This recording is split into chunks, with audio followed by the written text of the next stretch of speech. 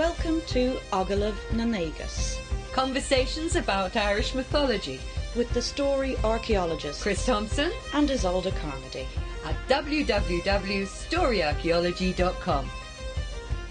Series 4, Rowing Around in Rama. Episode 10, Mungon and the Poets. Yoku, chief poet of Ireland, seethed furiously, shame diffusing his face into a red rage. To make a fool of him, to humiliate him in public, it was an unforgivable insult to a man of his status. But for a young man, hardly more than a child, to be the cause, the origin of his discomfiture, well, this was more than he could bear. And the youth who had done this thing to him was Mungon, son to the King of Ulster. There was a strangeness, a knowingness about the lad, a sort of hidden wisdom, quiet and sharp as a sudden frost. It was whispered on the wind that Mungon was not indeed the son of Fiachna, but fathered by Manannán himself. The child had been born to the Queen without doubt, but if the child were the get of the Sea Lord himself, then how could even the chief poet of Ireland stand against him? It was unjust. His face darkened again as the images of his humiliation rose unbidden before his eyes. The young clerics arguing the law of the stone markers. It had been a scene of such normalcy, of rightness. King Fiachna on his progress around the provinces of Ireland, accompanied by his chief poet, all had been as it should be. A simple request for information, a question of law, directed to him. Well, that was correct, that was right, that was how it should be. And he had answered their respectful queries. Not perhaps a full and thoughtful answer, but a lawmaster's answer nonetheless. I do not remember all that. I should think the children of Dether raised them to build the city of Curoi. And then the youths, these striplings, had dared to correct him to his face. Oh, no, these are the stones of a champion band. 3 stones of a warrior band as well, they told him. Ilan, son of Fergus, had his first victory here, and then Conall Cernach raised them for him.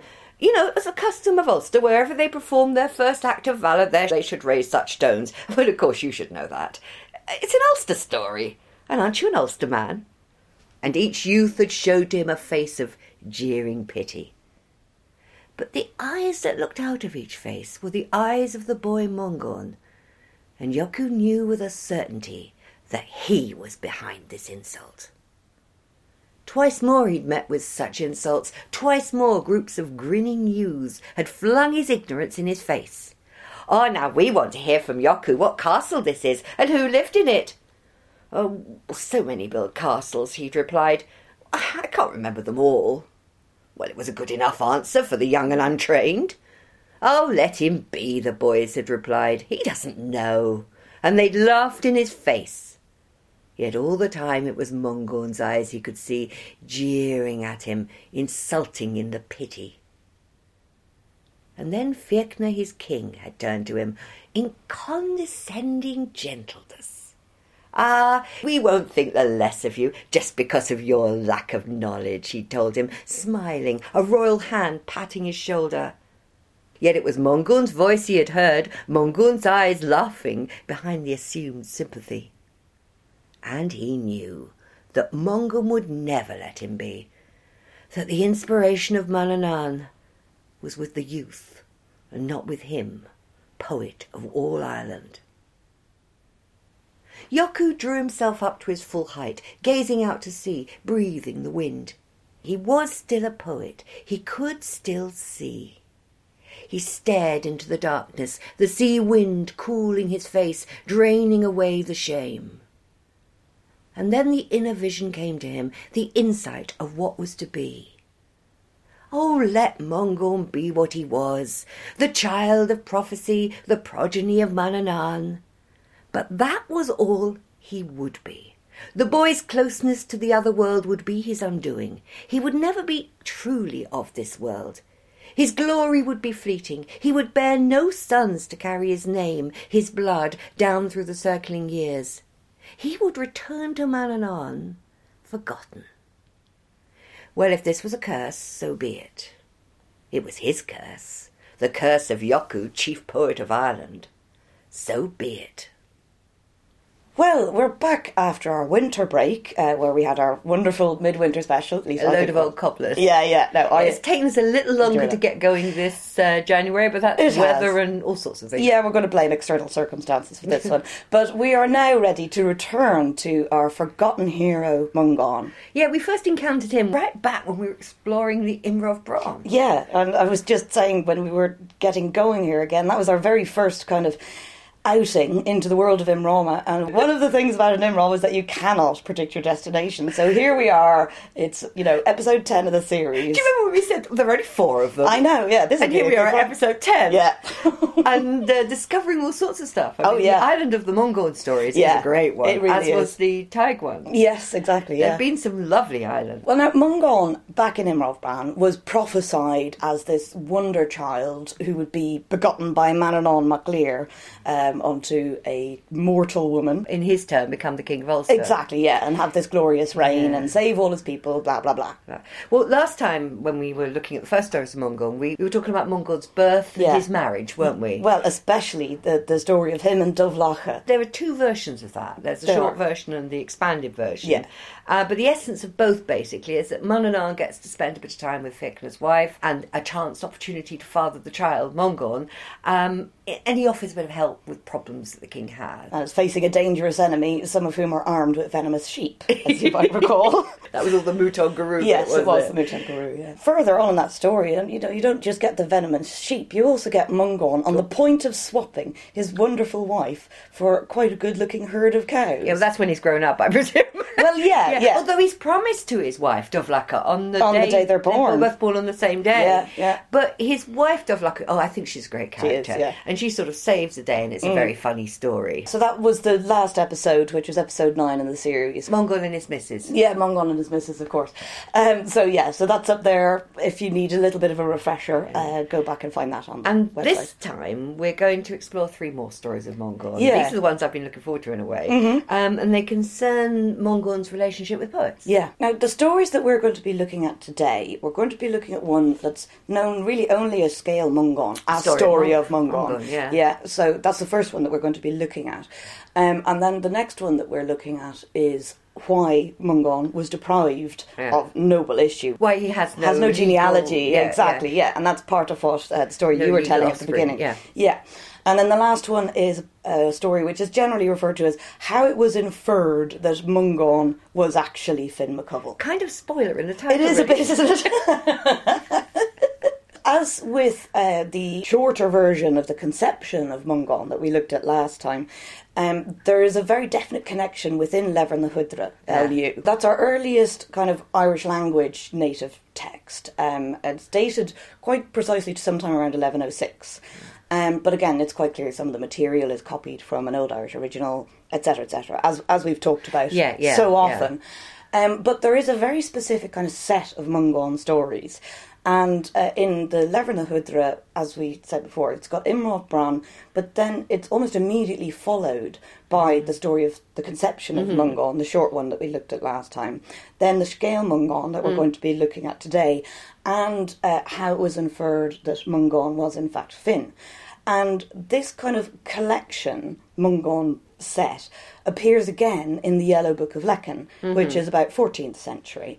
But in the Yellow Book of Lecan, we also get the story of why Mungon was deprived of noble issue. So it's kind of like a little addition to this commonly understood set of stories. So it implies that these stories will continue to be popular and continue to be known as a set. Oh, I think so, that certainly. It was definitely a collection of stories about the hero Mungon, of whom we virtually know nothing nowadays. I know, his name has almost been forgotten. Exactly, and yet it was clearly so important to the collators of the manuscript materials that this, you couldn't do a literary manuscript without having this set, you know. Yeah. I gather that some of them were even used as, shall we say, training pieces. Well, there are certainly... We're going to talk about that We will talk time. about that next time, that essentially from kind of poetic fragments which were used to either to demonstrate or to practice different metrical forms, that there's a few of those where they just refer to Mungon kind of out of hand So because he's- we all know. We all know him, yes. Exactly. He's really well known. He was known as much then as maybe people might recognise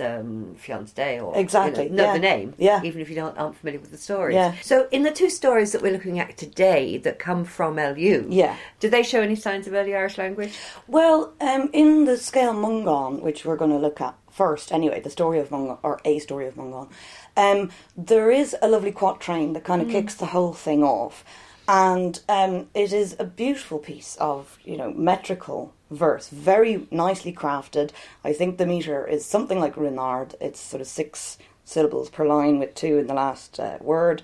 There's perfect end rhyme. There's ackle, which is the end of line C with the middle of line D. Okay, yeah. It's really beautifully done. Yeah. And so, I think that's pretty good indication. Because the oldest language is always in the poetry. It always isn't it? is, and that's what's preserved, and also, as we've said so often before, kind of like the kernel around which the stories grow. So, definitely at the beginning of Scale So Mungon. there is some evidence that these stories belong to the same period Yeah. as Imre of Bran in a way. Exactly. And I mean, it's generally thought You'd of... expect them to. You because they're would. talking about Mongol. Exactly, and most of the kind of particularly story materials, I would say, in a collection like Levan the Hudra, even though the manuscript is 1106, there's an awful lot of early Irish or Old Irish within there, even though it's written in Middle Irish period. Yeah, that's why I was asking. Yeah. Yeah. So let's start with A Story of Mongol. Yes, the scale Mungoin as it's listed in the various manuscripts. Well, it opens with not with the poet that I was talking about in the opening story, Yaku. This is Fogel, Yeah. his poet. And there they are at the stronghold and hanging around one day when they encounter a poor scholar. Now, this guy has decided, he's obviously still in training, and like most students, he hasn't got much of anything really. Exactly, yeah. It describes him as being dressed in sackcloth, which doesn't mean bits of sack. It's No. just a sort of drab, boring, Exactly, very homespun plain cloth. Exactly, yeah. What in medieval times would have been called drab. Exactly. And Mongon sort of decides he wants to test the young man and to see what quality this student has.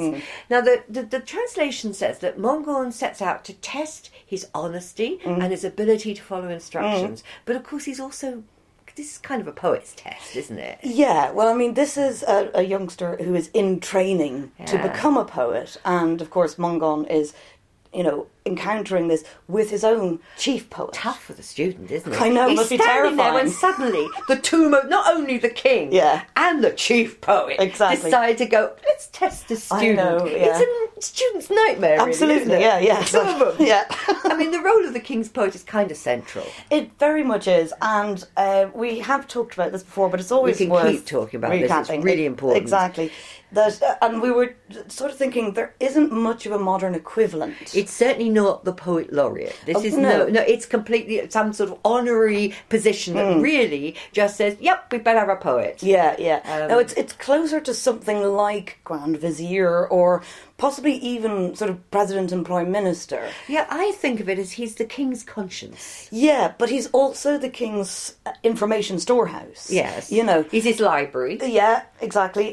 But and also his like a consulting lawyer almost. So we've got him there as the library Yeah. of information, Yeah. the lawyer, Yeah. and the conscience insofar as he's making sure that he keeps the king up to the Oh, mark. absolutely, that the king doesn't go too far off the path, because after all, as we saw back in Moitura, a poet can remove a king from the throne. It's to do with that rightness, isn't it? Exactly, Cor?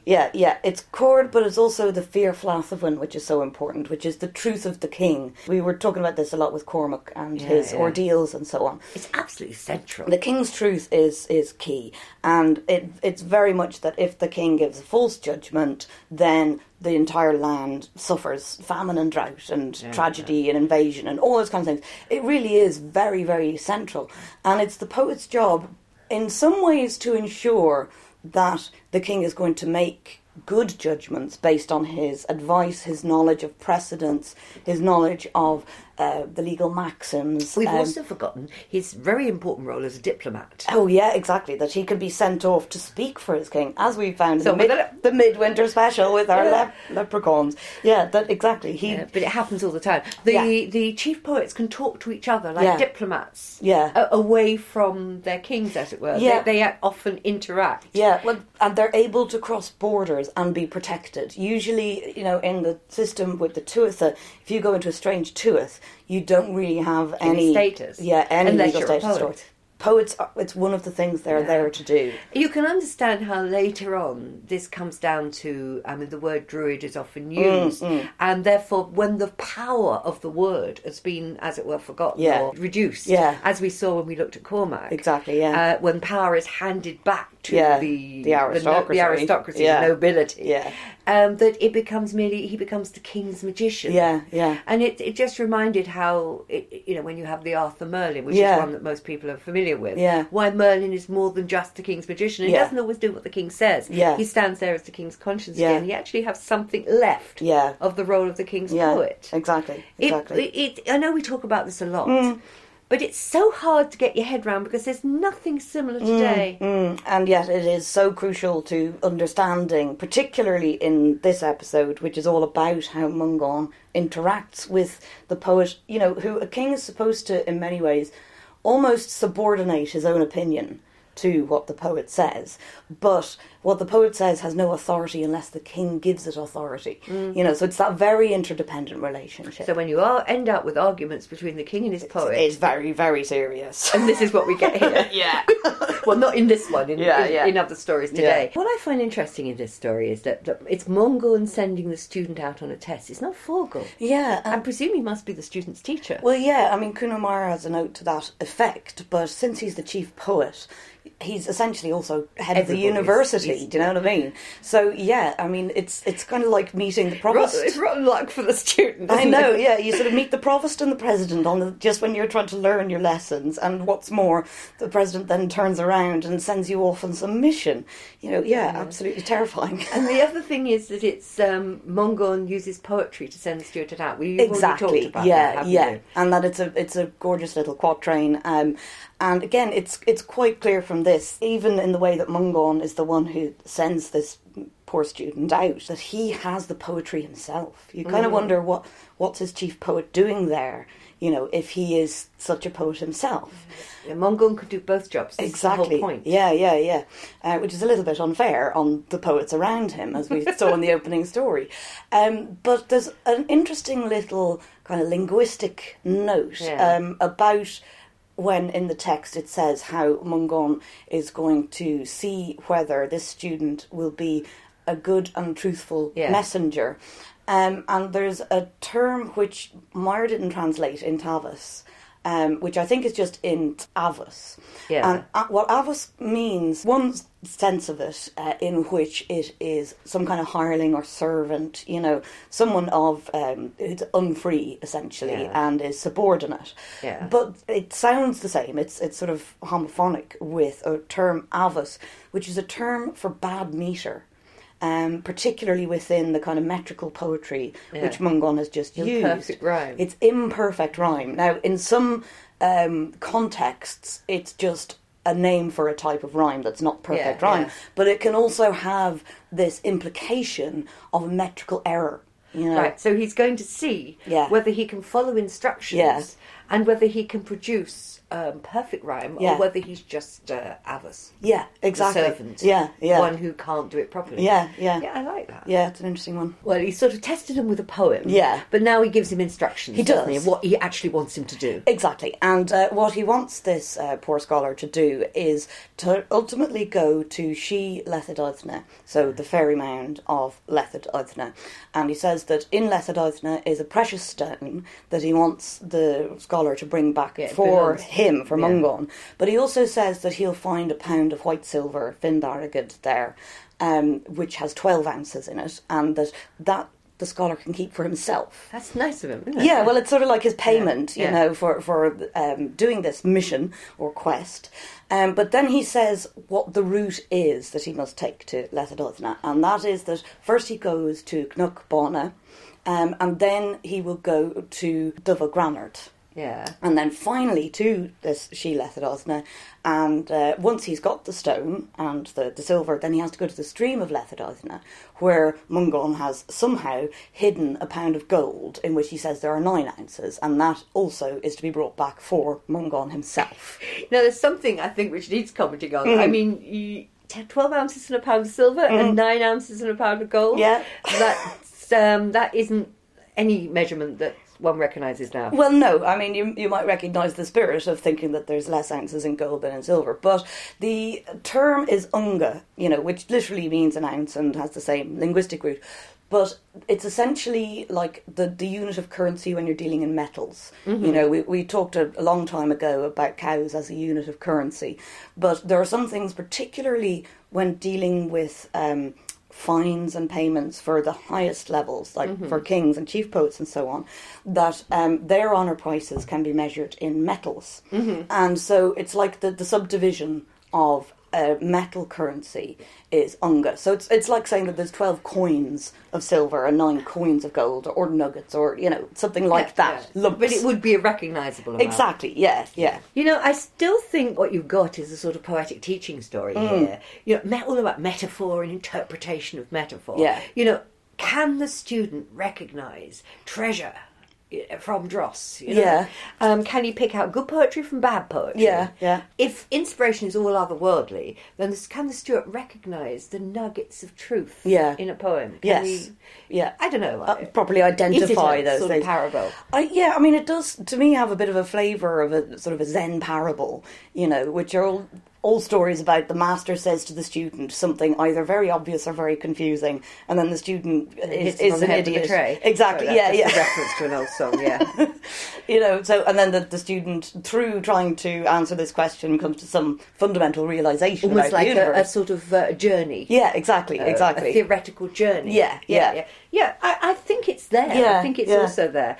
But maybe we ought to actually explore what happened. Yes. And how well the student followed the instructions. Exactly. Well, it's pretty simple. It is. Goes first of all to the ferryman of Knockbarney. There he meets a noble-looking couple, as you would, and they, of course, welcome the messenger of Mongol. Yeah. I mean, any messenger of Mongol is welcome here.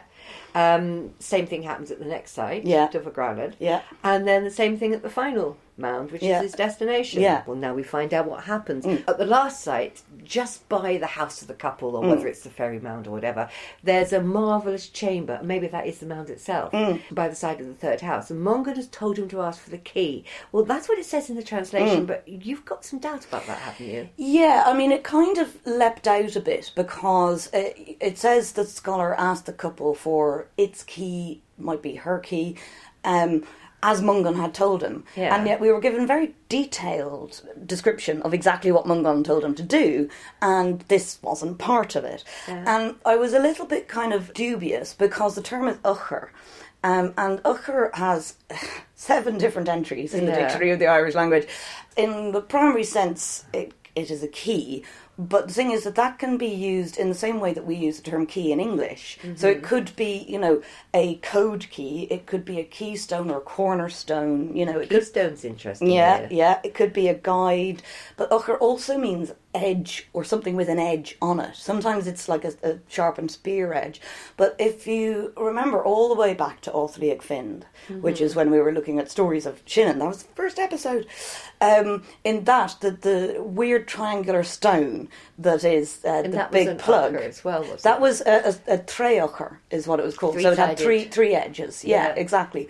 So I was sort of wondering about this. That sounds like a keystone too, Doesn't it? Yeah. And so, I was kind of unsure. I was kind of wondering, well, is it, rather than, as it was translated by Meyer, rather than asking for a key, is he asking for the stone? Or is he asking for directions to this Aragul, which is the chamber? Yeah, and I keep getting this image of sending him off to a fairy mound. And these are clearly meant to be fairy mounds. Yeah. Which are usually Neolithic sites. Yeah, exactly. And, which are often either have stones or are blocked by stones. Is he asking for the way in? Yeah. And were poets allowed to, as it were, was it their right to take things from the other world which were forbidden to other people? Because there are plenty of, if you think, when these stories were written, there were more hordes probably around than there are now. Well, yeah. I'm thinking here Bronze Age hordes, but often hidden in association with Neolithic sites, or even just exploring the oddity of these sites. Exactly, yeah. I don't know, I'm just throwing, we're talking about a keystone. Exactly, yeah. And also talking about being at a she, it's very specifically a she, which is usually a mound, and that there is this private chamber, and that which is what an auricle is. Well, this feels like, if you go into one of these prehistoric tumuluses, go into the cairns. Yeah. It's it's a dark and it's a very strange and mysterious place, and they would have been as old then as they are now. Exactly. Yeah. As strange and as old and as mysterious. Yeah. It's you're going into the darkness of the other world, and who knows? Maybe this is only the place of poets. Yeah. I don't know. Just thinking. I know about it is an interesting one, all right. Especially when you gave me the word keystone. Yeah. There's definitely something in that, I think. So, well, anyway, the student opens the house. Yes. Or man. Takes out, this stone. Yes, this precious stone. That or the Mungan keystone, or whatever. I don't know, it's weird. Yeah. But whatever stone it is, or the item that Mungan's asked for, and the silver that he's been promised is also there. Yeah. And he takes nothing more, which implies this is like sort of something out of Harry Potter. Yeah. Out of the vault. Yeah. But it's as if there's more in the vault, and he just takes the stone, and he just takes the silver. Yeah. And then he returns the key to the couple, or replaces the stone, or whatever, and then he sets out and finds the stream with the gold in it. Yeah. And then he comes back, gives the gold to Mungan, keeps the silver, and that's all. Yeah. That's the story, I suppose, except for the contradiction. What contradiction? The one about the text says he gives the stone to Mungan along with the gold, yeah. But if his stone is the key, then he's returned that to the couple. Yes, yeah. So now I'm confused. Well, I think that what's going on is a bit of kind of wordplay, and that this business of using the term uchar and introducing that at the point where the student's in the She Mound, so the listener is maybe unsure whether this is the uchar or whether it's the stone that has been referred to. But once the student has successfully gone and got the treasure, there's a disambiguation goes on. Yeah. It says Debreth an uchar, which means he gives the key to the couple in the mound.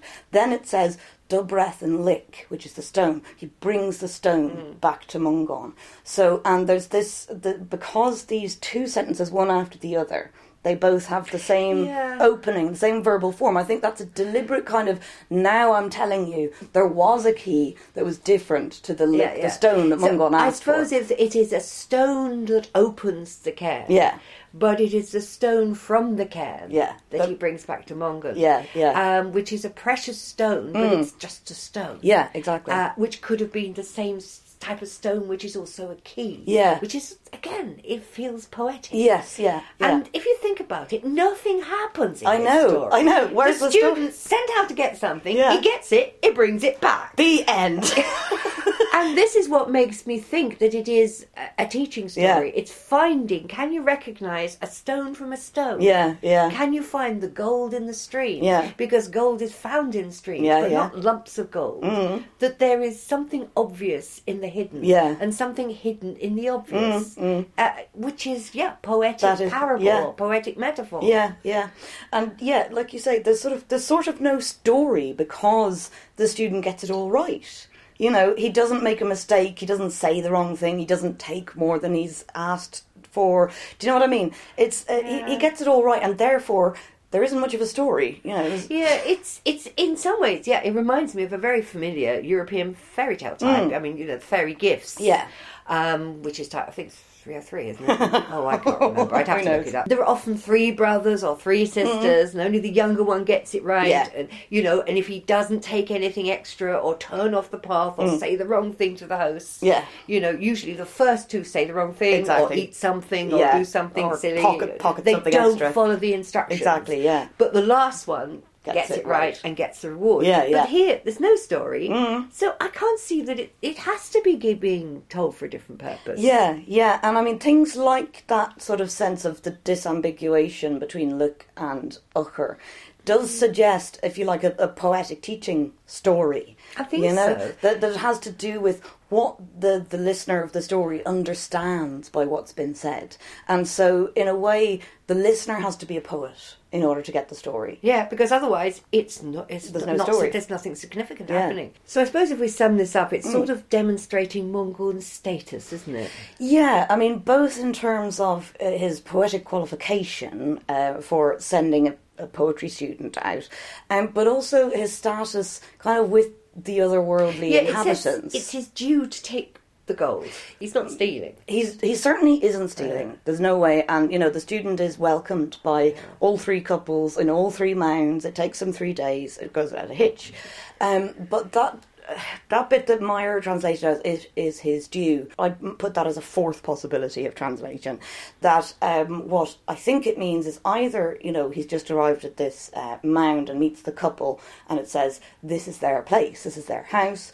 Or it could refer to that this is still part of Mungon's territory. I think that makes more exactly, sense. Yeah. And so there is entitlement there, but it's Mungon's entitlement, or that he can access this place without it being without negotiation. Yeah, without trespass. Yeah, exactly. So it's still part of his kingdom, if you like. I do think there's also evidence for the story being a metaphor for the true poet's path. Yeah, I think that's in there all right. And yeah, it's done by being inserted into this kind of familiar fairy tale type. Yeah.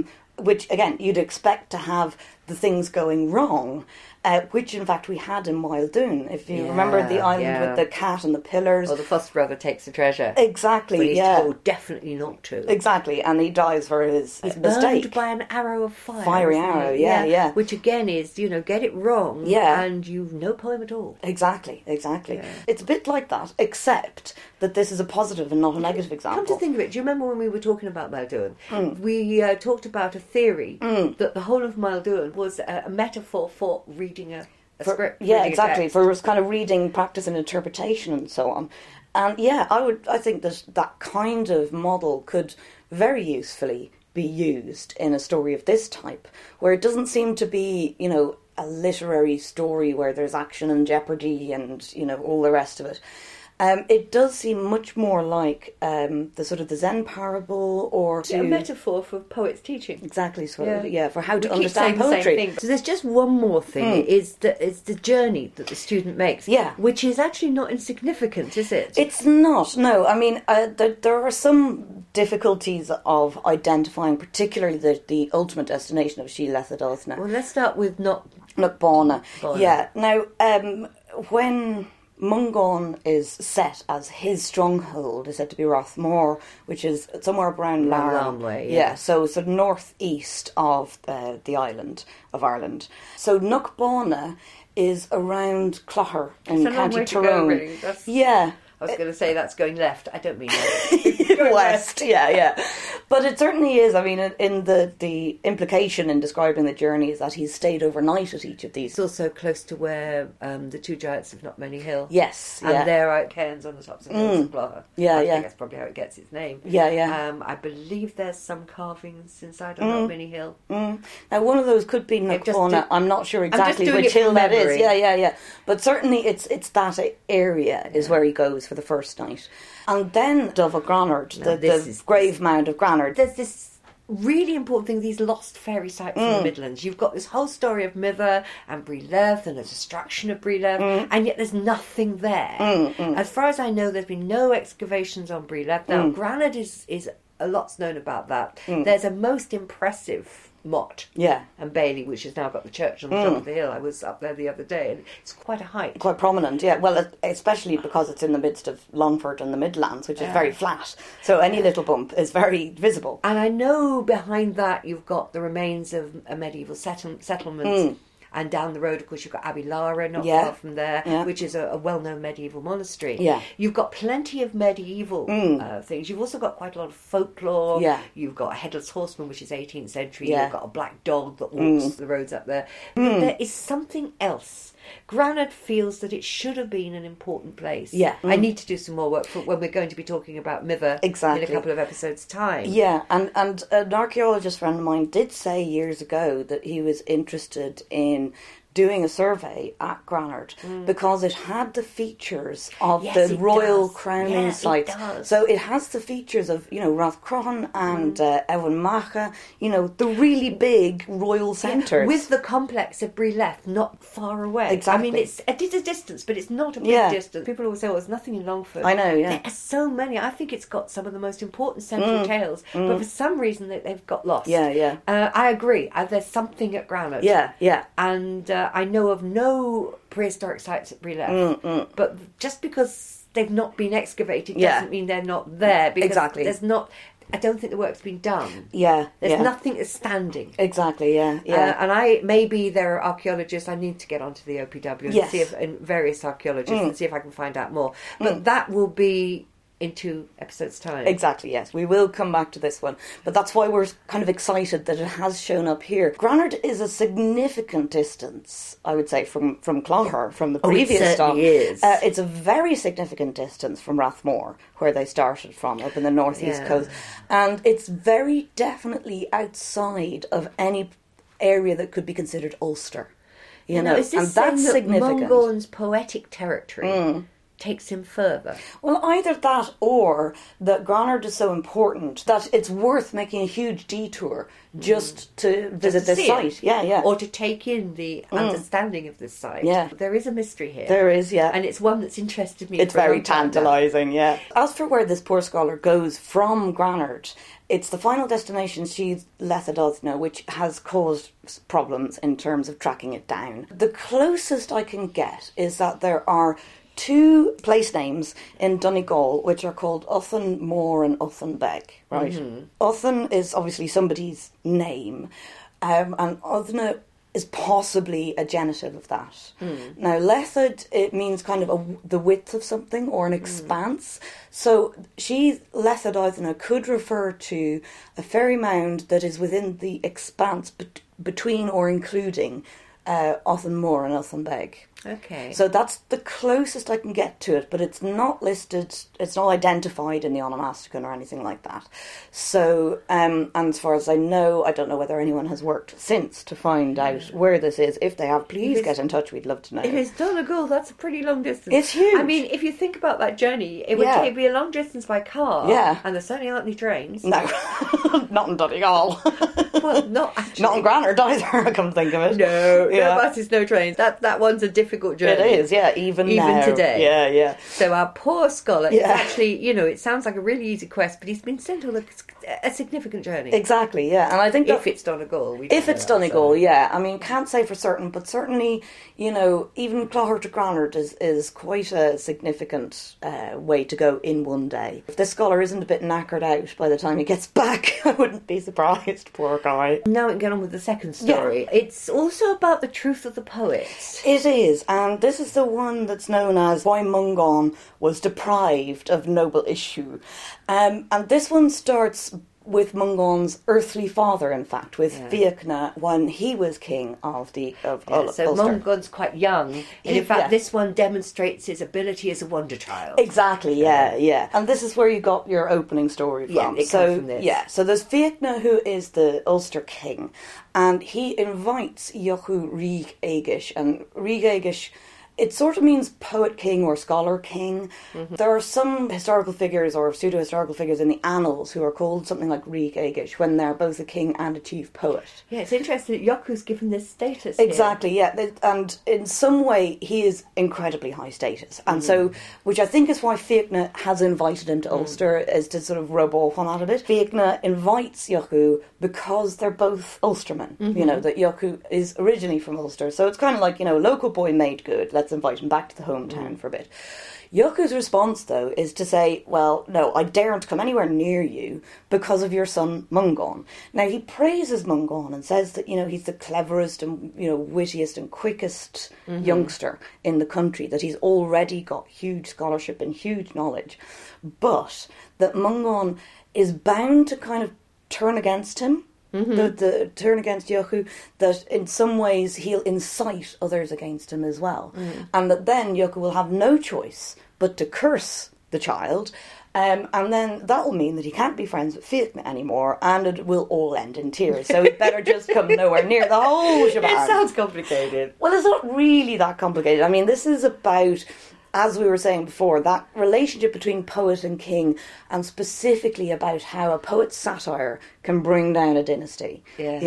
And in some ways, Jochu is saying, look, I know this is going to happen, you know, I don't want it to happen. I don't want it to happen, so I'd better just stay away. Yeah. And Fiacre kind of goes, oh, I'll make sure that Mungon behaves himself. Yeah, that's right. And finally, doesn't Yoku says, well, he agrees to come and stay for a year. Exactly, yeah. Although, again, I don't think he's ever truly convinced. I think he's got that sense of inevitability and doom about it. He's right. Yeah. I mean, he doesn't seem to be a popular man with the younger set. No.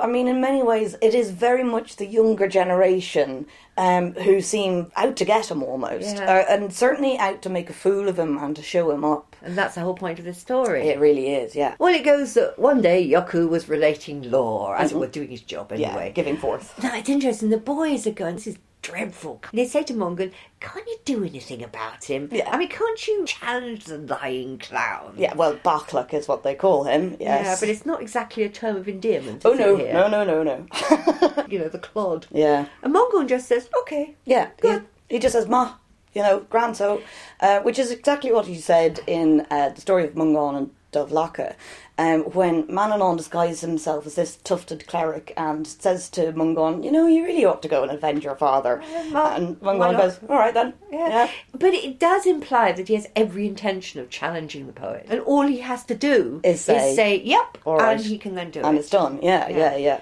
And this is where the story gets really underway. I mean, Yoku goes off accompanying Fiacre on his royal circuit around Ireland, you know, so he's out of his territory. Yeah. And then, as you were saying in the opening story, they encounter this group of young clerics who seem to be having a stand-up row in front of these 6 pillar stones.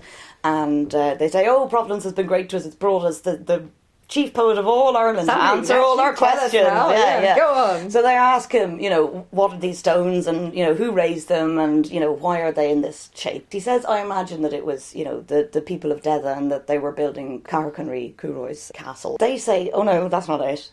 He goes, well, can you do any better then? What do you think And they it can. is? Exactly. Because they're local. Yeah. But, you know, it's all this bit about Colin Kernock. Yeah. Put them there. Supporting, what was it, Iland? Ilan, yeah, the son of Fergus, when he had his first skirmish, Myers' sort of first prowess. But the term is gasked, which is, you know, arming, really. So it's kind of like his first taking to arms, you know. Yeah.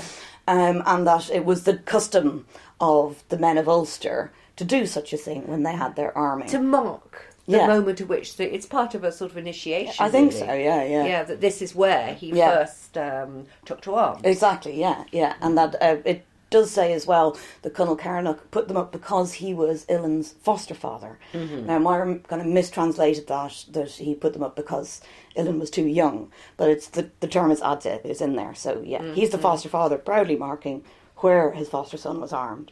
Yeah, well, obviously the lads aren't that impressed with the poet. Well, no, because as, you know, we've met Conall Carnock many times before, he's an Ulster character. Yeah. And so here's an Ulster story, and the great poet of all Ireland, who is also an Ulster man, doesn't know the story. That's pretty serious. That is, isn't it? Yeah. So it seems they've gone as far as Kerry. Yeah, I mean, if they're talking about, oh, these must have been people trying to build Carriconry, then yeah, we're right down on the Dingle Peninsula in the Slieve Mountains. And I find this interesting because once again they've started off in the northeast of the country.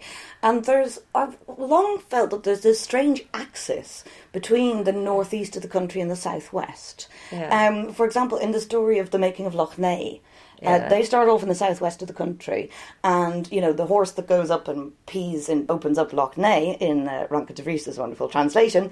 That's where they've gone. They've gone all the way from the southwest corner to the northeast corner. And then of course there's Brickrew as well. Brickrew also has that, you know, as does Mesca Ullad, which is the drunken insanity of the Ulster heroes, which is really very insane. But yeah, there seems to be this axis that goes southwest northeast. Yeah, and this connection again between Cuchulainn and Curoy. Yes. Ulster. Yeah. And Kerry, or Yeah. Ulster and Munster, part of Munster. Yeah. But it's very specific parts, isn't it? It is, So you've got 3 examples without thinking too hard. Yeah, exactly. So there's something very interesting going on there, and I think that we may find more of that as we go along. Just to ram the point home, to get back to the story, Yoku undergoes 2 more humiliations of a similar nature. They're both very interesting because they're both very similar. They reach some sort of rough. Yes, which Kuno Omar unfortunately translates castle, which The lime-washed castle. Yeah, but it could be a limestone rath. either, Yeah. So, And they find some youths outside, particularly one of them says 4 purple-clad youths. yeah, and again, this is It's Kerkra. to do with status, It's isn't it? absolutely nobility. Kerkra is the colour for the nobility, as it was in Rome. And but again- they are nearly coming to blows in their quarrels, so... But I mean, they say, okay, you're the chief poet. Who built the raft? Yeah. What's his history? What's his story? And again, he goes, well, there's so many of them. I can't remember them all. Yeah, it's yeah. just what gets really bad now. And what didn't go into the opening story because it would have got too complicated. The lads insult him in poetry, Yeah. and that is what is so interesting. It is, and furthermore, it's all about insult to injury in this particular story. The first one they come to, this Lime Raft, they answer him with a couplet, and it begins Cian O. It's a long time since, and it has to do with, it's a long time since I was drinking mead in this beautiful green before the raft. You're such an idiot for not knowing this. But in the third sight, that has grown into a quatrain, which also starts Cian O. It is long since. The last one is then named as Roth Imgud, and it talks about how this noblewoman Imgud was involved in the building of this rath. They're citing poetry at him that really he ought to know. Yeah, so he's failed in terms of the Dinkianicus. Yeah. He's failed in terms of the poetry as well. Exactly, yeah. And that's pretty serious. If you're a Rí Gaeilge, if you're a poet king or a scholar king, it seems like these are pretty basic parts of a poet's He's got a bit curriculum. lazy, yeah. I think so, yeah. And then, of course, it's this awful, seeming mild response of Fichtner that just Yeah. puts a cap on it. Don't worry, no one thinks the worst of you just because you don't know. We still love you. I know, but the thing awful. is that is incredibly disingenuous. Yeah. People do think the worst of you for not knowing things. Absolutely. I started wondering about whose side Fiachna is actually on. That's what I was trying to imply in the opening story. Yeah. That in fact Fichtner and his son are in cahoots. I think so, yeah. And that's why when I said that he hears his voice Yeah. and he sees his face, it's the father and I know they're not literal father and son, but they'd have the same mannerisms. Exactly, yeah. But one speaks for the other. Yeah. I'm absolutely sure. You know, they have conspired together and they've ruined his reputation, ruined Yoku's reputation. Yeah, and very publicly. They go home, the poet's seething with rage and shame, Yeah. he's convinced that Mongan is behind the insults, and he's probably right. Well, he's probably right, but all Mungon has done is gone, Ma. That's all he's done so far in this entire story. He's just sat there and went, all right then. But he goes and finds the boy with his companions. So he faces him down in front of his companions. Yeah. He tries to do the same thing. And, he says, that was you. And he goes, well, if you say it so. Yeah, what he says is, you said it, not me. Yeah. And again, that's so interesting. He's letting this older, high status chief poet be his own undoing. Yeah. But still the poet says, well, I can tell you one thing. Yeah. You will have no legitimate offspring. Yeah. Don't look at me and say you're going to start a dynasty, because you're not. I know. And he says that all that will come of Mungon are echbachlig, which is horse bachlachs. Servant caste, illegitimate offspring. Exactly. I think it probably is a, euphemism for bastards, and no one who can inherit, no one who will carry on the name or the status. Yeah. So it's sort of like, it ends here. And I couldn't help feeling that Yoku kind of got his wish. He has written Mungon out of our current knowledge of our stories. It just amuses me that he says no one will remember you because you will not found a dynasty. Exactly, yeah. And in fact, it's interesting that among all the sort of heroes of this status, he's the one who people know the least. I know, yeah. Thank you, Yoku. It seems to me the whole point of this story is to say that no one can claim descent from Mungan. Yeah. He's not going to be the father of a dynasty. No. He's not going to be there in the genealogy. Exactly, yeah. And I mean, when you look at the amount of our kind of legendary and mythological characters who do kind of feature as a progenitor. Lou's one of the main ones. Lou is a big one that people can claim descent from. Even the Dagda, and some of his offspring do kind of feature as the founders of particular dynasties. And of course, in Tyke McCain stories we were looking at, part of where those stories evolve from is of Tyke's founding of the Cineacht as his dynasty, And one of the most important things is to talk about the genealogies. Exactly. The dynasties who will occupy I think it was the Silver Fortress in the future. Yeah, exactly. It's very much about genealogy. Yeah, big but time. This is making such a point that It is. isn't. I know, That it yeah. makes me wonder if the whole thing is that Mongan is here is sent to reconnect the worlds through poetry. That this really is a poet's story about a poet. Yeah. Rather than, although it's a king. Yeah. And by the later stories, a big funny story. Yeah. But originally, it was not designed to be this king figure, but a poet figure. No, he's more of a kind of originator for poetry and the teaching of poetry than he is for an aristocratic dynasty of descent, which you would find with other so-called cycle of kings stories. It's very interesting. Yeah. But there's another very important feature of this, which is a little bit kind of under the surface. It's not just about bringing Yoku down a peg or two. It's about a sense of losing access to a body of knowledge, and particularly Dingenicus, and the ability to draw on both stories and poetry to understand the places.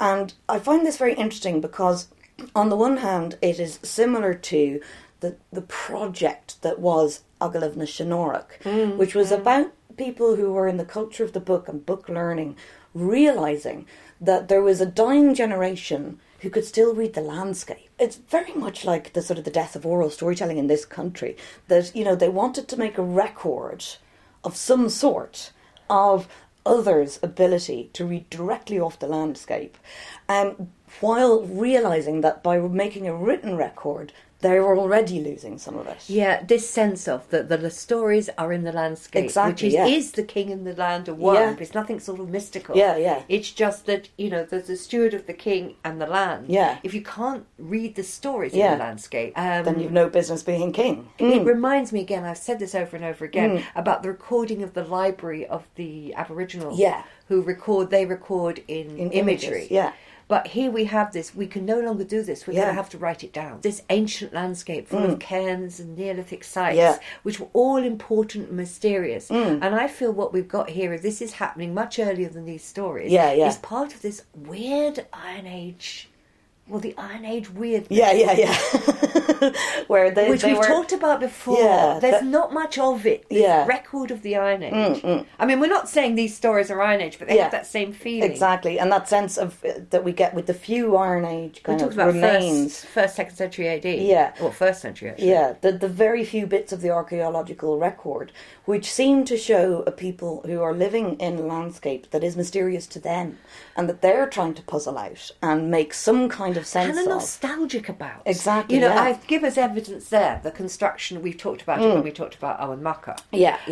And the and actual Corley as well. Corley, the archaeological site of Navan Fort. Yeah. And how it was built in one go over 100 years and then promptly divided up and then covered with earth and buried. So it looked like a cairn. Exactly, yeah. But they knew what was underneath that one because they put it there. They'd made it there. They made it themselves. So they created Yeah. part of this landscape that they knew about. Exactly, I'm not putting that over very well, but then I think most archaeologists and historians are equally slightly confused about what's going on. I know, yeah. And I get the feeling that the people themselves were. Exactly, yeah. That they were making a stab at understanding this mysterious landscape that they could no longer read. I'm feeling nostalgic about it. Exactly, yeah. And several people historians have written about this sense of Iron Age nostalgia. It is a really difficult subject to get any handle on. It is tricky, and it's something that we've kind of come at from several different angles, over the course of our conversations. We know these stories were written down much, much later. Yes. But they have this flavour about them, don't they? Yeah, and this point that, the great king poet of all Ireland doesn't know these essential stories of place. But I don't think this is the same as we met in the Cormac stories, No. where the power of the poet is being deliberately dismantled Exactly. and being given to the king. The flavour is something completely different. Exactly, and that was the other one that I was going to say, that on the one hand, this has that kind of Ogilvy Shinorok attempt to record something unrecordable, but then on the other hand, you have this sense in those Tales of Cormac that we looked at, where they didn't want it anymore. It had become obscure. Exactly, and therefore unknowable. meaningless and irrelevant, and so there was this kind of deliberate moving away from that mysterious. And that point, the poets become court magicians. Yes, yeah. You know, That's when you get sort of Merlin the Wizard. Yeah, a medieval concept Yeah. of the druid who can Yeah. do magic, Yeah. who waves a magic wand. Yeah. But that's when they've forgotten the power of the word. Yeah. This is a different process. It is, yeah. Well, what we have with this story is the savant child, if you like, or youngster, who's shaming an established master, who's sort of exposing him for having status without content. Yeah, well, before we go on to the next story, it strikes me that we ought to just mention the other character with whom Mongan has so much resonance. Yeah. And that's the Welsh Taliesin. Yeah. I can only go through it in brief. I Yeah. might put an article or comparison on the blog, maybe. Yeah. But he also has this otherworld birth. Now, there's this wonderful story of Corydon and the young Wian and the magical battle, which he gets his magic by knocking over the cauldron. And... Yeah, it's sort of a burnt thumb as well. Oh, it isn't it? is, Yeah. as we'll see, and I think that becomes very relevant. Yeah. To cut a very long and great story short, he turns into a grain of corn, Corydon turns into a hen, swallows him, and she becomes pregnant, and the child that's born is the babe Taliesin, who she can't, he's so beautiful, she can't bear to get rid of him, so she puts him in a basket and then throws him in either the river or the sea, depending on what version. And of course, he ends up in a salmon where Elfin, who's a prince, local prince, picks him out and takes him home, calls him Radiant Brow. Yes, Taliesin, Taliesin, Radiant Brow. And they bring him up as their son. And the other thing is, of course, Taliesin spouts poetry as a baby. Yes. In the cradle, which must have influenced that dream I had when my eldest son was born. The first night he was born, I dreamt he was kidnapped by the International Socialists, which is another story, but you know, he ended up sitting up in the cradle and singing all the verses of the Internationale. Yeah. And they were so impressed they let him go. Yeah. So there you are. I must have been thinking about Taliesin. Well, he's not the only one. I mean, there is a sort of collection that you find in some of the Irish texts, you know, the 3 neonatal speeches of Ireland, you know. And It's not an uncommon thing for babies to do, is it? Yeah, especially ones who are then going to be wise or prophetic. The story really gets going when Elfin goes to court and boasts to the king, Magun, king of Gwynedd, that he can do better than the king. He says he's got a wife who is more chaste than the queen. And he's also got a bard who's more proficient than the king's bard, who he means the child Taliesin. And he also then later on says he's got a horse that can run faster than the king's horse. And of course this leads to a competition. Now this is where the story begins to remind me of Mucka. Exactly, yeah. It's always a dangerous thing to say, I've got a horse that can run faster than yours. We know how that ends up. Yeah, well,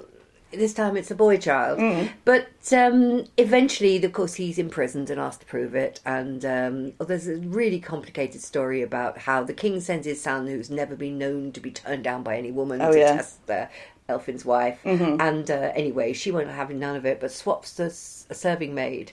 Oh, yeah. For herself in some sort of trick. Yeah. So he thinks he's with Elfin's wife, and it's not the serving maid. But the nasty bit is that he cuts off the maid's finger and presents that as a sign that he has been sleeping with Elfin's wife. So Elfin's wife turns out and goes, "It's not my finger." That's interesting, because we had that with Ethno Uthuk. We did, didn't we? Yeah, with the little finger. There cut are off. all sorts of connections. Yeah, These go much deeper, but I don't think we can handle No. all of them. I'm trying to go through this quickly. But the interesting thing, when he presents the finger at court, Elfin looks at this finger and he goes, "Well, that can't be my wife. Yeah. Look, you can see there's flour under the fingernail. And my wife's certainly not been kneading bread. She's an aristocrat. She's a noblewoman." Yeah. And anyway, so then there's this race, which actually comes later, the race for the king's horse. And Taliesin tells Elfin to hit the king's horses, 24 of them, with a burnt holly stick. Now, there's all sorts of things this could mean, but I'm not sure what it does. And where Taliesin's horse finishes, the horse strikes the ground and gold is found underneath the ground where the horse's hoof goes. And then, of course, you get to the main part of the story, which is the Battle of the Bards. And so he has to prove that the child is a better bard than the king's poets. Yes. Well, the interesting thing is that when the king's poets, try to speak, Taliesin doesn't do anything, but somehow, because of him, all they can do is go blah, blah, blah. They babble like babies. Whereas Taliesin spouts incredible poetry. Yes, yeah. I can't remember where, but one, of course, the well-known I Am. Yes, of course. Comes into one of those, a bit like the Song of Avakin. Exactly. Now, that's told extremely briefly, and Yes. probably in a very muddled way. But it's quite a long story, and it's a major story. Yeah. But is this not effectively connected so closely to Mongan? Yeah, exactly. With what he's doing, again, by shaming, the established figures and by, being the wise child and, like you said, having this otherworld birth. He's got another world mother, Mungon has another world father. Their names are effectively the same? Well, similar. Similar. I mean, Mungon means, sort of hair or flowing hair, and Taliesin is a radiant brow. But it's this fair flowing hair.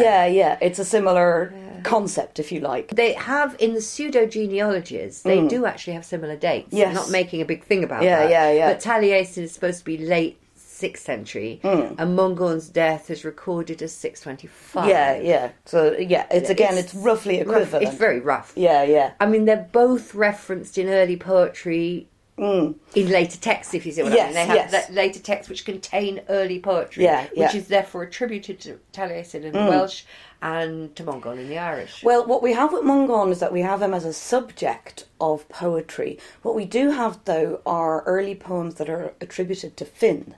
And I think that what we're about to go on to a story about how Mungon and Finn are connected. Taliesin is connected with Finn through Gwion. Exactly. The names Gwyn, which was Taliesin's kind of first name, and Finn, they mean the same thing. They both mean fair. We're not sure which way the influence goes, but we'll get to the story that because first. We need to talk about the last story. Yeah. Well, our third story that we're looking at here is usually under the title "How It Was Inferred That Mungon Was Actually Finn," and what we have in this story is again Mungon with his chief poet Fergal. One day, Mungon asks Fergal, it's kind of to tell him the story of the death of Futhad Aragdach. It does say Adad Futhad Aragdach, which makes me think that that's an actual story, because the Adada are tale types, So it's one of the tale types that's got or one of the examples of that type. So Mungon asks Fergal to tell him this story,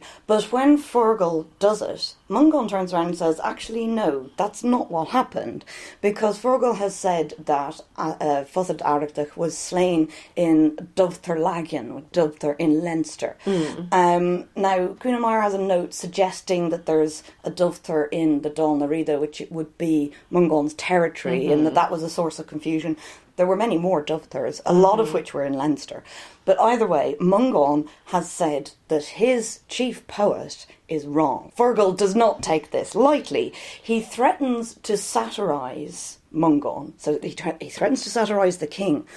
That's not enough. He threatens to satirise the king's father and mother and grandfather, and he says that he will, chant over the woods so that they won't bear fruit, and over the land so that nothing will grow, and over the water so that they'll never catch fish. I mean, this is, an absolute collapse of Fear Flathavan, of the king's truth, because the king has accused his chief poet of being wrong. And so Mungon does try to appease his poet. He offers him kind of greater and greater recompense. He offers him 7 covels, and then he says, well, you can have twice 7 covels, or 3 times 7 covels, and then you can have a third of my land, you can have half my land, And then he says, you can have anything except for anything that limits my freedom and my wife's freedom and the kingdom. Yeah. So, but the only thing that Fergal is interested in is Mungon's wife, or Mungon's woman. Yeah. So it is just this absolutely huge shitstorm that just comes out of Mungon saying that's wrong. And then Mungon, he asks for 3 days' grace or something, doesn't he? He does, yeah. He basically says, I need 3 days to prove the truth I'm right of my assertion, because obviously you cannot satirise someone. It's, again, if they're telling the truth is a defence against libel. Now, of course, we've talked about the legal process of satirisation before, and we've talked about how the first thing you do is give notice that you are going to satirise. And then there is a waiting period where you wait for the victim of the satire to make recompense. And so, Mungon, it seems as though he has to ask for 3 days' grace. But I think that it's understood that this is, the first step in the process of legal satirisation. But it's now he's threatening to sue, basically. He is, absolutely. He says, I'll see you in court, mate. But it does seem to escalate very fast, It does. And particularly because, sort of immediately before this, the opening few lines are about how Fergal and Mungon are doing everything right. It says that, every married couple in the land comes to them with problems and they solve them. It says that Fergal tells Mungon a story every night and that will last from Samhain to Bealtaine. So it'll last, the full 6 months of the storytelling season. And also that Mungon is paying Fergal in jewels, shoda, and in food. So, it is a description of the right relationship and then between king and poet. It just collapses. It utterly collapses. Yeah. And this is the Fear Flathavan problem, and it goes both ways. Yeah. Essentially he says the king has given a false judgment, and therefore, I, as the poet for the entire territory, am now within my rights to depose you. Yeah, and the king is going, actually you're wrong, and I can prove it. I can prove it, exactly, yeah. And of course being Mungon he can. Yeah. It's a bit unfair, but really. What I do find it interesting is that the story's developing in a similar manner to previous Mungon stories. He's about to lose his wife again. He is. And it's interesting because the story particularly mentions that they gave judgments to married couples. Yeah, yeah. So you've got this constant reference to the relationship between a man and a woman. Yeah. The marital relationship is really important. Yeah, yeah. Mind you, of course, other world heroes generally have trouble hanging on to their wives. They do, yeah. I mean Cuchulainn. Yeah, Cúroy loses his Mither. to Cuchulainn, in fact, Mither and Aideen, It does seem to be a bit of an issue for them. If you're other world, it's going to be a bit more problematical than your average living happily ever after. Yeah, definitely. And of course you've got the contrast between the story of Mungon and Dovlaka. But this time, Mungon offers everything except his wife and his kingdom. Exactly. But it still won't do. I mean, again, it seems very specific. If we imagined this happening sometime after the story of Mungon and Dovlaka, it would seem as though he had learnt something from the whole I love your cows. His wife... Wow, I think, I really like those cows. Yeah. I'll give you anything. But, his wife's got a different name here, hasn't she? Yeah, well, it doesn't necessarily mean it's not the same woman. Well, it says Bro Tigern, which means sort of noble flame. But one of the things I was wondering about is that Mungon's mother is Queen Tigern, which is gentle nobility. And here we've got a flame nobility. Flame of the nobility. Yeah. It's rather nice. Isn't it? Noble flame. Yeah. But the thing is that the term that is usually translated wife is just ben or mana, and that just means woman. And it's usually taken that when they say, av then, that it means his wife rather than his woman. And so I was wondering, is this a sister rather than a wife? Now, of course, we have found in so many stories that it is perfectly acceptable especially for a man to have more than one wife, But it did just make me wonder, because the character is quite different. The Bro Tigern is... She's no Dovlaka, is she? No, absolutely not. She kind of breaks down in tears every 5 minutes, and it's Mungon who has to comfort her. Don't worry, exactly. It'll be okay. Yeah. In fact, that's how it goes on, 3 days they go, and all the time she's weeping away, and he says, don't worry, it'll be all right. Yeah. I'll sort it out. Yeah. He says, help is coming, is what he says. But on the 3rd day, when the poet turns up and goes, right? Yeah. Again, Meyer says he begins to enforce his bond, but I think that... The term used is natham, and of course natham, which it means literally a knot or a binding, it can be a term for the contract, the agreement, but of course it can also be a person. You can have a natham surety. It's one of the kinds of legal enforcers. So I think he's employed an enforcer, is what's happened there at the end of this 3rd day. Kind of unpleasant, isn't it? It is good legal practice, though. Do you know what I mean? Yeah. So, it is hideous, but we are talking about a king and a chief poet, so it is serious. We are talking about the top of the tree. Exactly, An argument at the top of the tree. Yeah. Well, whether it's his sister or his wife, they're in the bower, and the woman's weeping and wailing as her surrender drew near. Yeah. Jack says. And she sees no help. But then Mungon starts to give specific. Yeah, so Mungon has said to her, our help is on its way. I can hear it now in the Lavrana. And the Lavrana seems to be a river that empties into Dingle Bay. So we're right down in the southwest of the country. Then, a couple of hours later, he says to her, I can hear him now in the river. I think it's either Man or Muin, I'm not sure what the original spelling is, which again is down southwest of the country. But then it goes on and gives a really very detailed list of where this mysterious stranger is coming from and the progress and route that he's making. And he's making a trip across Ireland, once again, southwest to northeast, going through the rivers, which I think is wonderful. It's almost that feeling, though, he's walking up the rivers. Exactly. He's actually using the rivers like a road. There's nothing that says that. Yeah. But that's the feeling you get. Yeah. And so, we can track most of his route.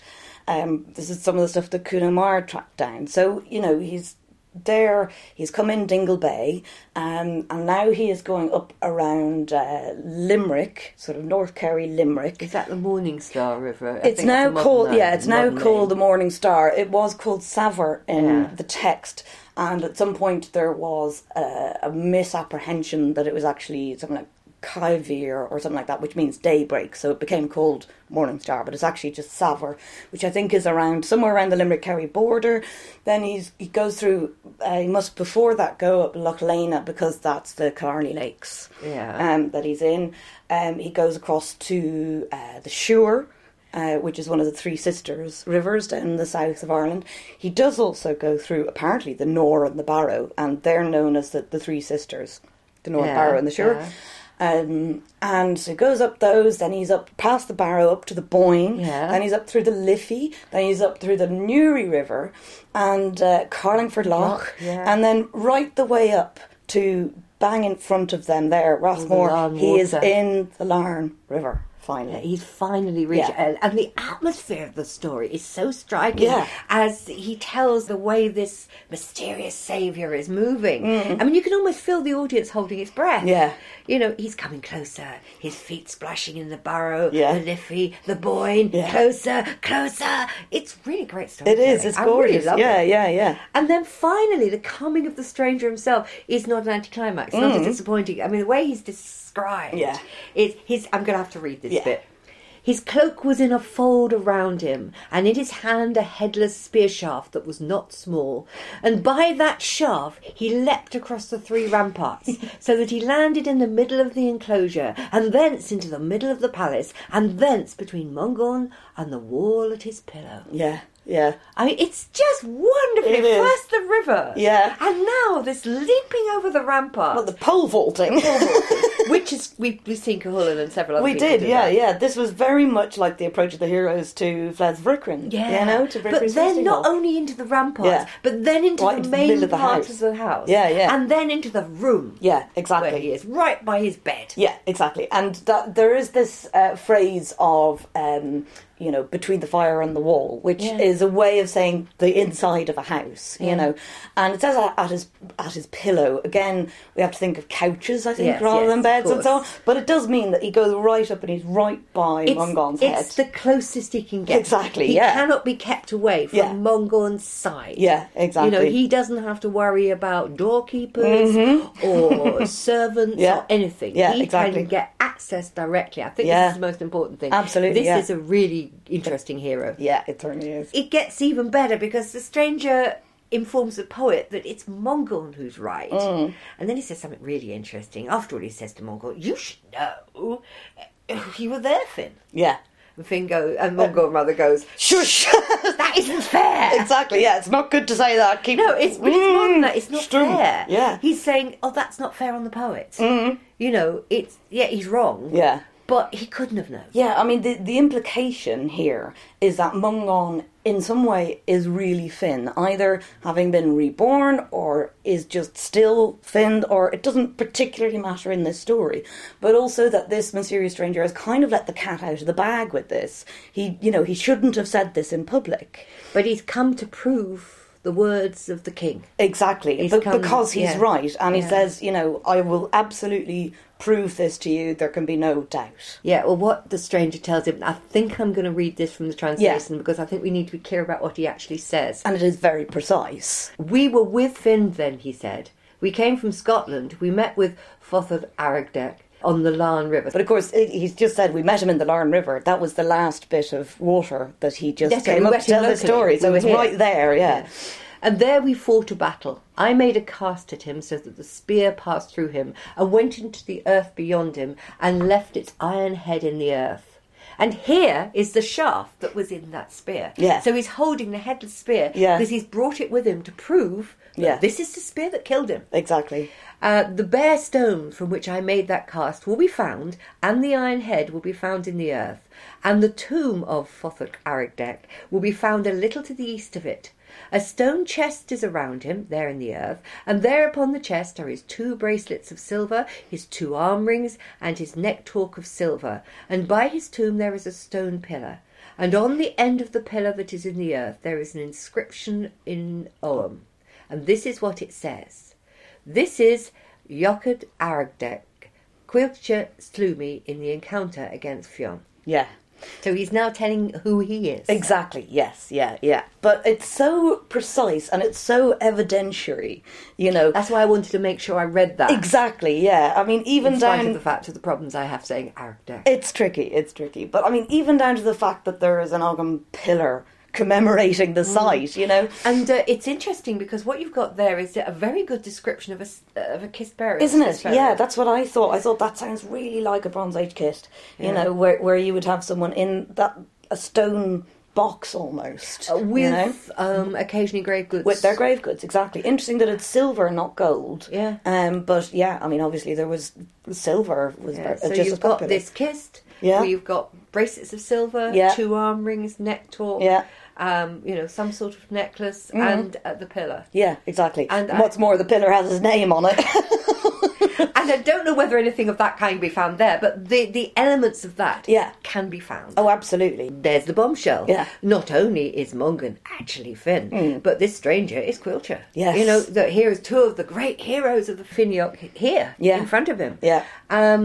You know, so it's Finn's own foster son that has come to prove the truth of the king. Yeah. Finn doesn't want it known that Mongan is actually Finn. To add to this, of course, they follow Quilter, as he now is known to be, to the site, and they find everything very precisely as he said it would be.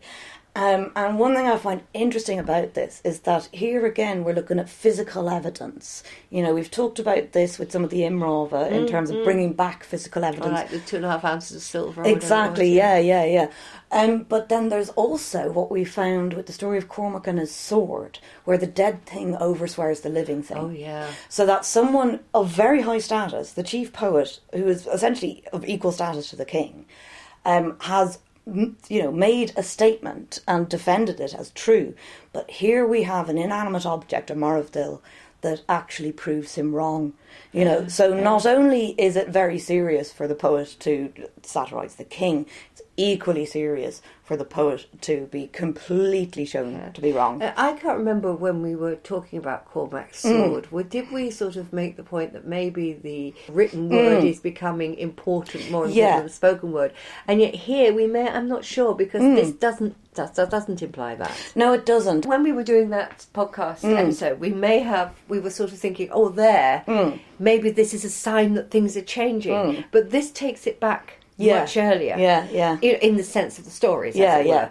That immovable rock was always there. Exactly, yeah. The evidence, so even though the magic of the word, it still has to be evidence-based. Oh, yeah. I mean, this is much more like they do an archaeological dig and find out that they're telling the truth. You know, in the Cormac case, it was specifically about the writing, and that, even though it had been put there to try and mislead people, that it still had legal standing. Yeah, I don't think we're contradicting ourselves. No. I just wanted to run it through. Yeah, I exactly. do remember saying that and it making it the opposite point. Well, of course, within the context but of that whole story of Cormac and the the ordeals of the Fear Flathavan and the way it had become very mysterious and kind of divinatory, and that here it's something very different. It is about solid. Very solid. It's about saying, again, I think we've got someone who can read the landscape and saying, I'm so certain that this is what the landscape tells me that I can tell you exactly what you're going to find in there, which is why it feels so archaeological. It's sort of like someone looking at a site and goes, that's going to be a Bronze Age kist. You're going to find probably one individual buried there, and hopefully some of their grave goods as well. And yet it's... oh look, here's an Owen pillar, and it's got somebody's name on it. And yet it's not archaeological. No, it's not. I think we're not suggesting that it's solid, but it's not looking at it in that style at all. Yeah, it's looking at it. This is the landscape with its stories. Exactly, yeah. And it's Dintianacus. Yeah. We know the type of person who's going to be here. Exactly, and we have the stories for them. Yeah. It's just, I know it's a very subtle point to make. It is, yeah. But it's not No, it's not archaeology, but it's as reliable as archaeology. Oh, yeah. The ability to read the story straight off the land for the pre-written society is as solid as we now consider archaeology. Just thinking that a modern archaeologist would have, talking to Mongorn, they would have had a very different viewpoint. Yes. Why do you think this connection between Mongorn and Fend was needed? Because it does feel as though it's been decided that it has to be the same. Yeah, it is a curious one. In some ways, it feels like a euhemerisation of Finn, because when he is kind of placed in the pseudo-histories... Yeah, Mongorn has a place. Not just in the Cycle of Kings, but in actual annals he's given these dates. I mean, Finn is kind of further back. Yeah, he's sort of generally placed at the time of Cormac MacArt, who was kind of legendary anyway. He was, but also that Cormac, as we saw when we were looking at his stories, is very firmly pre-Christian. Yes. And so I think there might be something of that kind of border to straddle as well. That one of the reasons why Mongorn can kind of get away with being half otherworld is because actually he's part Finn. He part belongs Finn, to that older time. Exactly, yeah. It's kind of going both ways in terms of euhemerisation. It's euhemerising on the one hand, but it's also making legendary on the other. And then, of course, with Mongorn, but also like Lugh and Fionn, Finn, they've all got magical gifts courtesy of Manannán. Yeah. Who hasn't? I know, yeah. At least Mongorn, though, can claim a bit of parentage, which is more than some of the others. Which is probably all magical gifts of Mither. Oh, that's my theory. Yes. Well, we'll definitely be going back to that one. I think probably more importantly that they have a very strong connection through poetry. Yeah. Now, I sort of said in passing before that we have poems in, our record that are directly attributed to Finn as a poet. Definitely the great poet. Yeah. I mean, there's even the Dúnadh Finn, which is a collection of his poetry. As there's a collection of the Book of Taliesin. Exactly, which is a collection of poems, mostly, but not all, attributed to the bard. There isn't as much verse that is sort of, this is written by Mongorn, except within these stories. But he's certainly crucial to the practice of poetry and to poets themselves. We'll see more of that next time. Yeah, and then there's obviously... Finn is poetically inspired through the story of the salmon bake. Yes, the story that's so well known in this country. Hugely well known. Yeah, you think there was not another Finn story? I know, yeah. That he catches the salmon of knowledge. Cooks it, and cooks it for his master. And We've fallen asleep while telling this story. Then a blister comes up and he pushes it down with his thumb and sucks his thumb, and that's where he gets his extemporisation brilliance from. And then, of course, you can see the connection with the young Taliesin in its first incarnation as Gwion Bach. Yeah.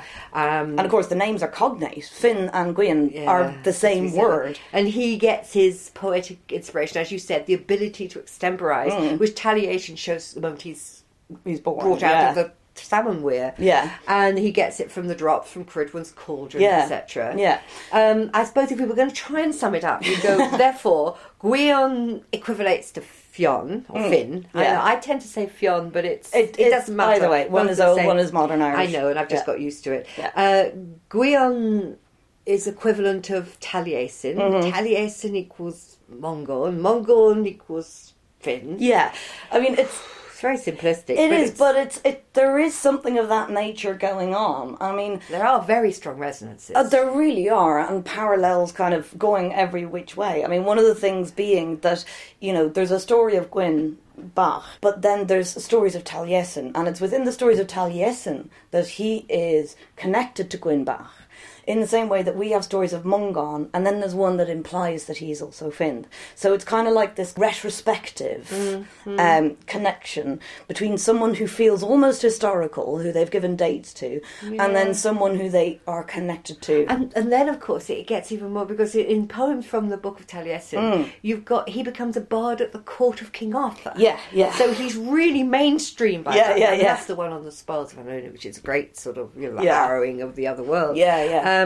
And then, of course, we've got a rudimentary story of the death of Mungon. Yeah, we've got fragments of it. But doesn't that also reference... There's connections. They might connect to things like Arthur. There's definitely a dragon involved. That I can say for certain. But no, with that's we're one of the shards that we're going to have to put together next time. Yeah, they're definitely links. Yeah, they do have these motifs which tell the same story. Yeah. But it doesn't seem as though one is a version of the other. No, that's what I was trying to get at. Parallels. Thank you. Yeah. They are parallel stories. You've got Taliesin, who's right now, he's a very popular figure with his feathered cloak and all the rest of him. He's just the perfect image of the poet. Yeah. Mungon is equally so, but he's almost lost. I know, no one knows him. So the Irish Taliesin has been virtually forgotten. Yeah. So what's left for the next episode? Well, we've made a couple of references to the fragments. There's fragments of poetry that is about Mungon, which are usually as examples for poetic metre and things like that. But they're worth looking at in their own right, aren't Exactly, yeah. And then there's some which involve Mungon having chats with Columkill. So that's legitimisation. Yeah, that's a really interesting one. And then there's the story of how Mungon's frenzy came to be related. And this kind of goes back to that year when Mungon was out off. Dovlaka, exactly. Yeah. So they are only shards, and again, there's the little references to his death and so on. So we're going to kind of poke through that small finds tray and see what comes out. Since he's such, we might see if we can put a few bits of potsherd together and see if we can make up one or two lost stories, maybe. And just get an overview. I think the reason we want to do another one is because he does seem to have once been a very important figure. Yeah, absolutely. And yet, we didn't really know anything about him until we started looking at these stories. I mean, I've come across the name. And you talk about Lugh. And Finn. Or Taliesin. Or Cormac MacArt. Mungon is definitely of the same status. Yeah. And there's not many people whose birth is heralded by Manannán. I know. Who's regarded as a saviour. Who is so scary in the Imrov Brom that the scribes are constantly going, oops, bother, we better find some Christian references. You know, this sounds too much like Christ. We better do something fast. Yeah. So it's probably worth another one. I think so. Thank you for listening to Ogilvy na Nagus, conversations about Irish mythology with the story archaeologists Chris Thompson and Isolde Carmody. For more information or to subscribe, please visit www.storyarchaeology.com. You can get in touch via email on thestoryarchaeologists@gmail.com.